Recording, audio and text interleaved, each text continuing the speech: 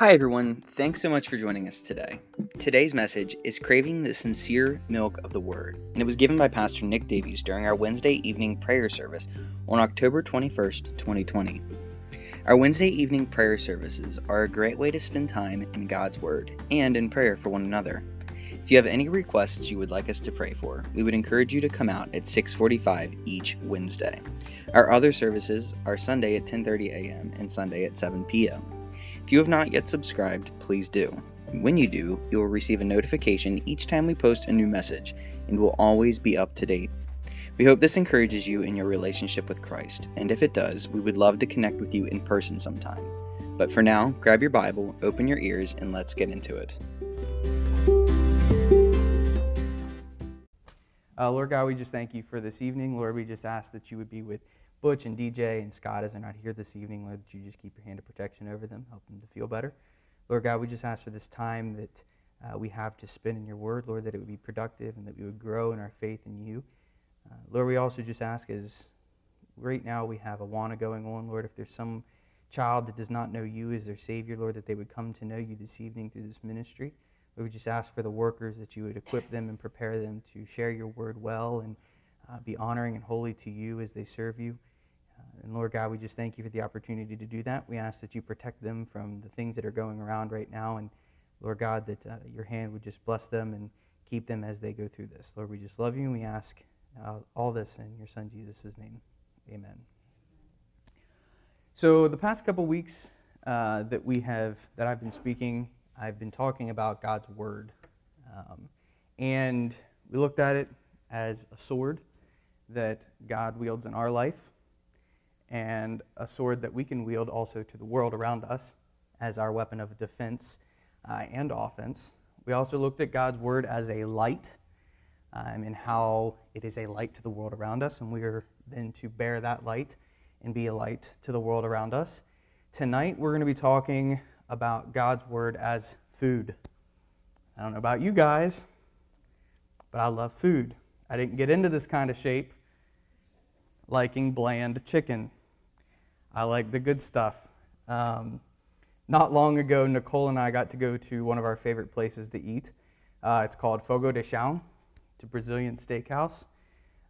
We go once a year because it can be pretty expensive, and we go at lunchtime so that we get a little bit of a discount. But it's the best meal we have all year. It's unforgettable. To give you a little idea of what it's like, you are served tableside, especially right now with COVID going on. You don't really get to get up and get around. But they serve you tableside where these gentlemen bring around big skewers of fire-roasted, sea salt sprinkled meat. And they say, "Would you like some of this?" And you say, "Yes, I would." And they cut you off a piece, sizzling steak and chicken legs and lamb chops, pretty much anything you can imagine, top round, bottom round, sirloin, filet mignon. And it's hot, sizzling, and they have it on a skewer. It's just super cool.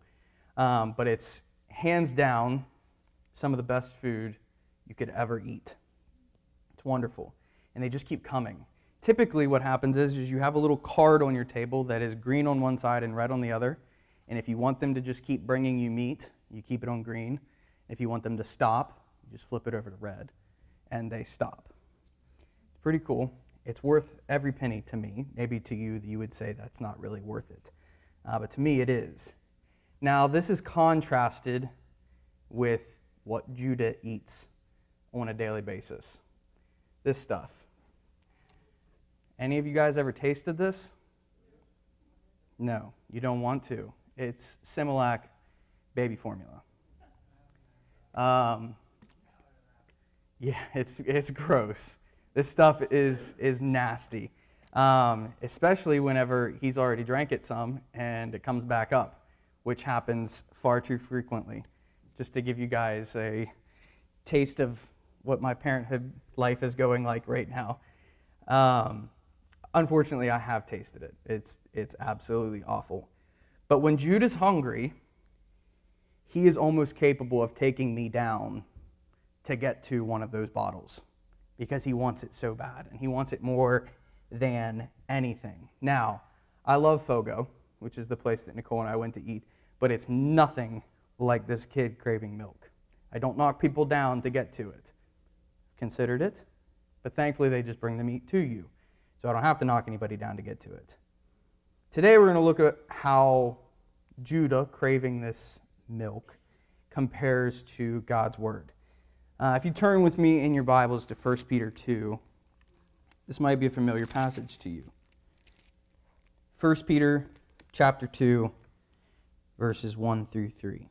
It says, "Wherefore, laying aside all malice, all guile, and all hypocrisies, and envies, and all evil speakings, as newborn babies desire the sincere milk of the word, that ye may grow thereby, if so be ye have tasted that the Lord is gracious."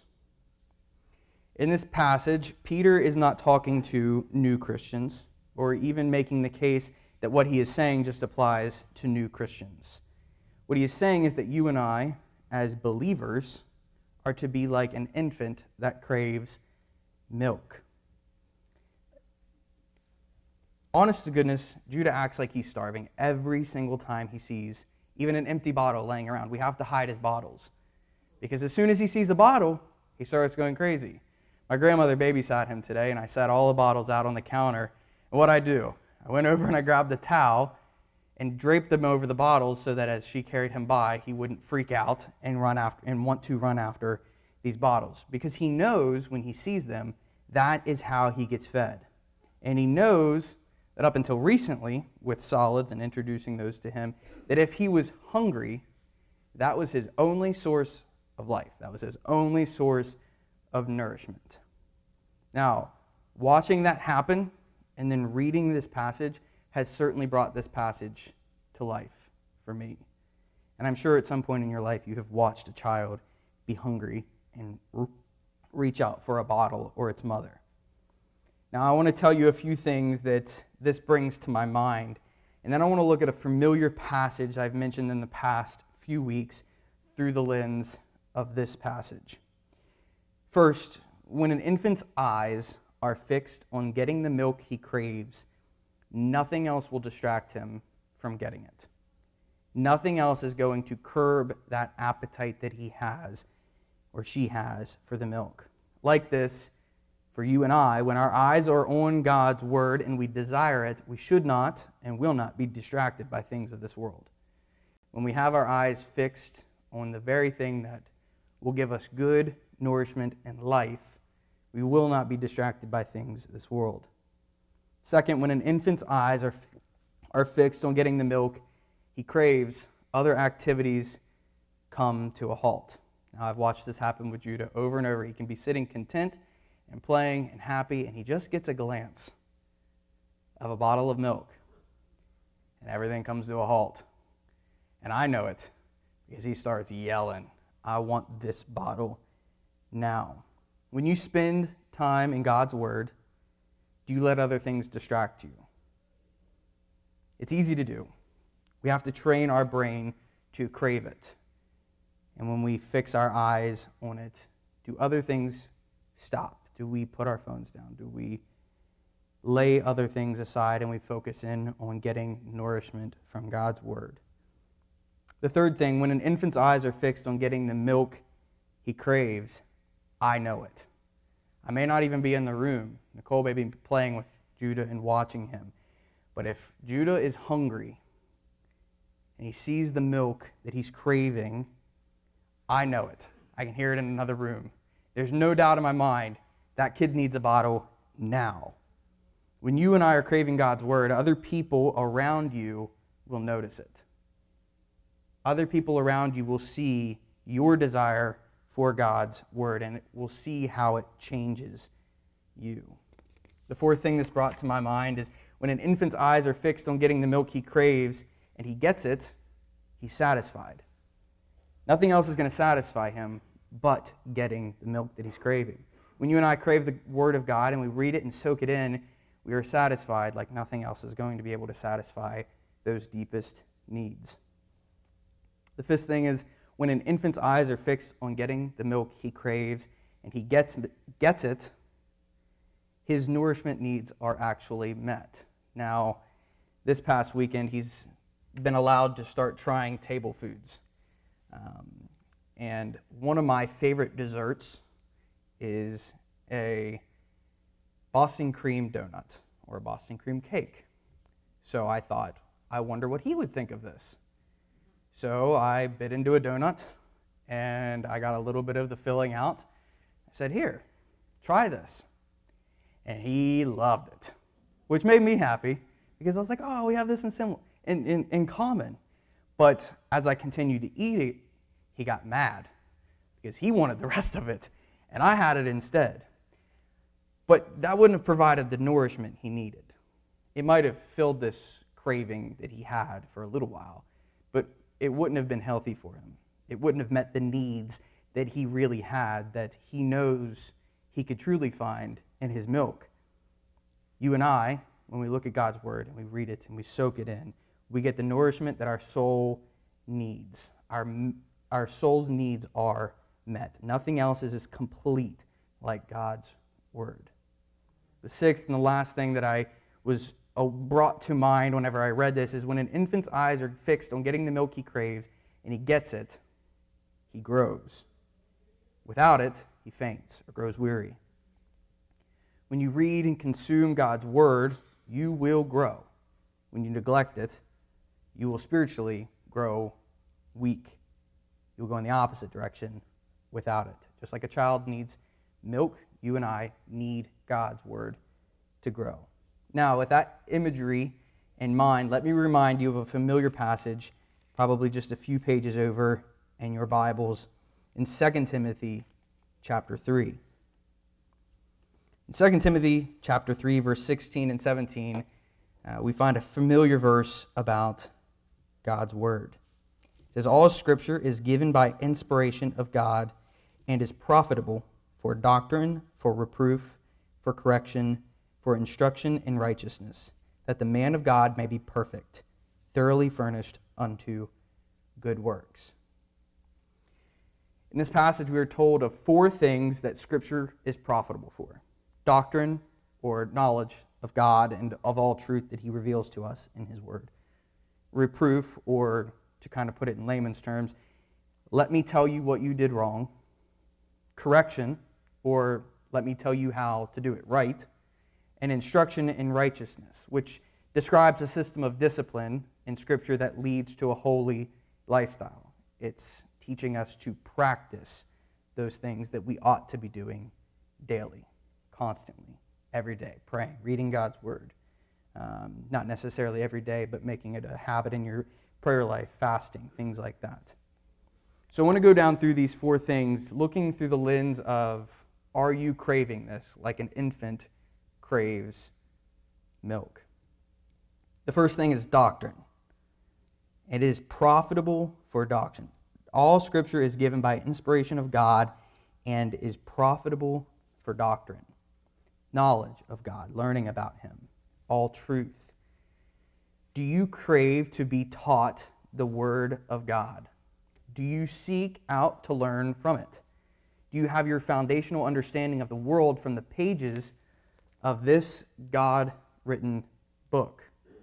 In the book of Acts, we see a group of people that searched out the Scriptures to find truth. In Acts 17:11, it says, these were more noble than those in Thessalonica, in that they received the word with all readiness of mind, and they searched the Scriptures daily, whether those things were so. They took what message they heard about the gospel, and they compared it to what Scripture already had said, and they searched them daily. Doctrine is not just philosophical arguments and deep discussions on ecclesiology or eschatology. It's foundational truth for everyday use. Doctrine is not just something for academia. It's for you and I every single day. Paul David Tripp mentioned it in a devotion I read this week where he said, the purpose of theology is not knowledge, but holiness. His point being that as we grow in knowing more about God and the truths that he shares with us in this book, we should grow in holiness to be more like him. That's why Paul lists 4 individual while Paul lists 4 individual things Scripture is useful for, they're inseparable from one another. Doctrine, reproof, correction, and instruction in righteousness, they are connected to one another. They're not just individually used. One leads to another, and so on. So I ask again, under doctrine, do you crave to be taught from the Word of God like an infant craves milk? The second thing that Scripture is useful for is reproof, or let me tell you what you did wrong. Do you crave to be told where you are sinning in your life? Do you crave to know the sinfulness of your own heart? I believe we could all use a little more of this desire. I know I can. Again, in the book of Acts, in chapter 2, verse 37, we see a crowd's response to the sharing of Scripture, and I want to read that really quick. It says this, Acts 2, verse 37. It says, "Now when they heard this, they were pricked in their heart, and they said unto Peter and to the rest of the apostles, Men and brethren, what shall we do?" As we spoke about a few weeks ago, the Word of God is like a sword, and when it is wielded by God, it pierces our hearts. Do we crave that? Do we crave to be pierced by the Word of God daily? I ask again, do you crave to be pierced by the convicting, revealing Word of God in the same way that a child craves milk? Remember, as I watch Judah day by day, it's almost like the desire grows in him to get that bottle. Is that the way you are with the Word of God? The third thing that Scripture is useful for, correction. Or let me tell you how to do it right. Many times we want this without having the previous correction of wrongdoing. Many times we say, I want to do what's right, but we really don't want to remove the sin that's in our own hearts. However, to get here, you can't continue acting in the flesh.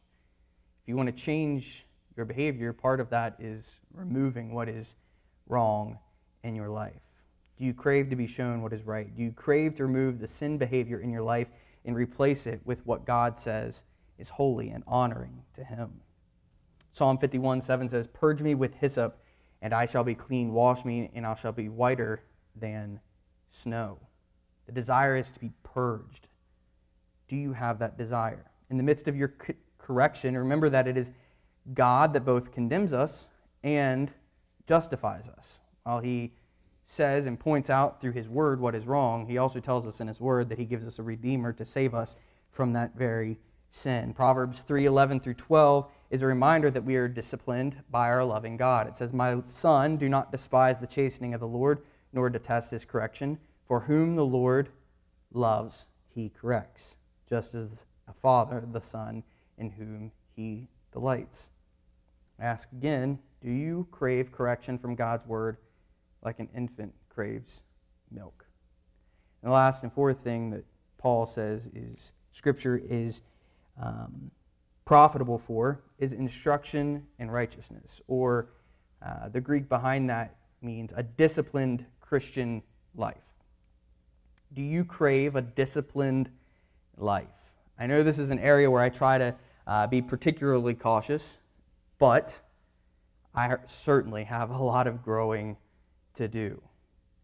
Do you crave to live a life where you will have to say no to the things your flesh desires, to protect your Christian character, and to protect how you reflect Jesus to the world around you? Do you crave to be an example of Jesus to the world around you? Jesus was a very disciplined to the point where He was sinless. Now, certainly He was God in the flesh, and we are fallen, sinful creatures.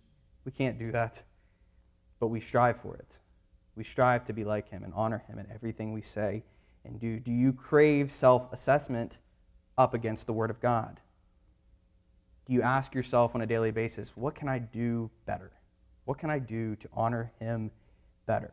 I'm reminded of an example Paul sets for us in 1 Corinthians 9:27, where he says, "But I keep under my body and bring it into subjection, lest that by any means, when I have preached to others, I myself should be a castaway." The discipline of the Christian life is difficult, but worthwhile. Do you crave the disciplined Christian life like an infant craves milk? So tonight I've spent a lot of our time asking questions. And I hope it has given you an opportunity to reflect on your heart's desires. I know it has for me. Is it for God? Is it against God? Where are my heart's desires? Am I craving Him, or am I longing for things of this world? That remind you of our core passage in 1 Peter. I want to read it again. Wherefore, laying aside all malice, all guile, and hypocrisies, and envies, all evil speakings, as newborn babies desire the sincere milk of the word, that you may grow thereby, if so be ye have tasted that the Lord is gracious. This book of 1 Peter was written to those who are in the midst of some kind of trials, as is talked about in the previous chapter, verse 6 of chapter 1. And in so facing these things, Peter reminds his audience, while you face these trials, crave God's word. It's really easy in this life whenever things stop going your way or when trials come. I know for me personally, I'm a stress eater. I talk about going to Fogo and eating this wonderful food. Food can be a temptation for me. I have to be careful. And unfortunately, I give in more than I should. But trials start coming. I start craving Fogo. I start craving X, Y, Z, something good. Do you crave God's word in those moments? Is the question for us today. So here is my reminder for us tonight.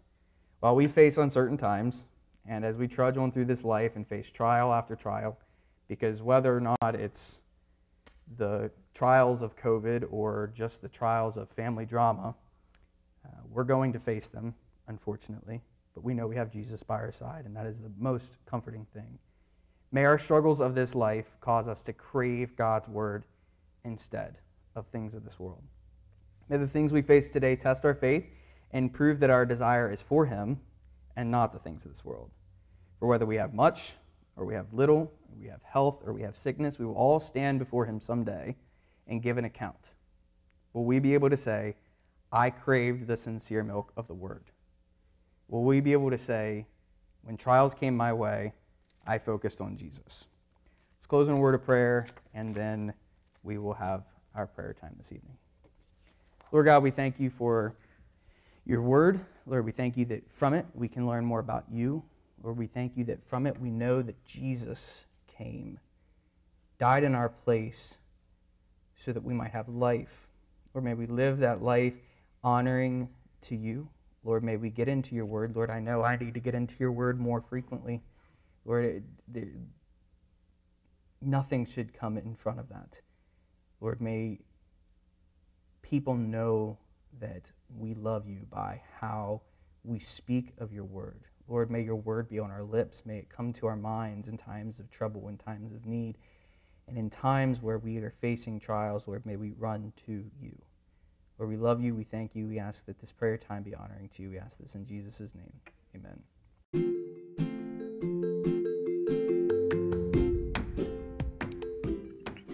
That's all for today. I hope this has made a positive impact in your relationship with Jesus.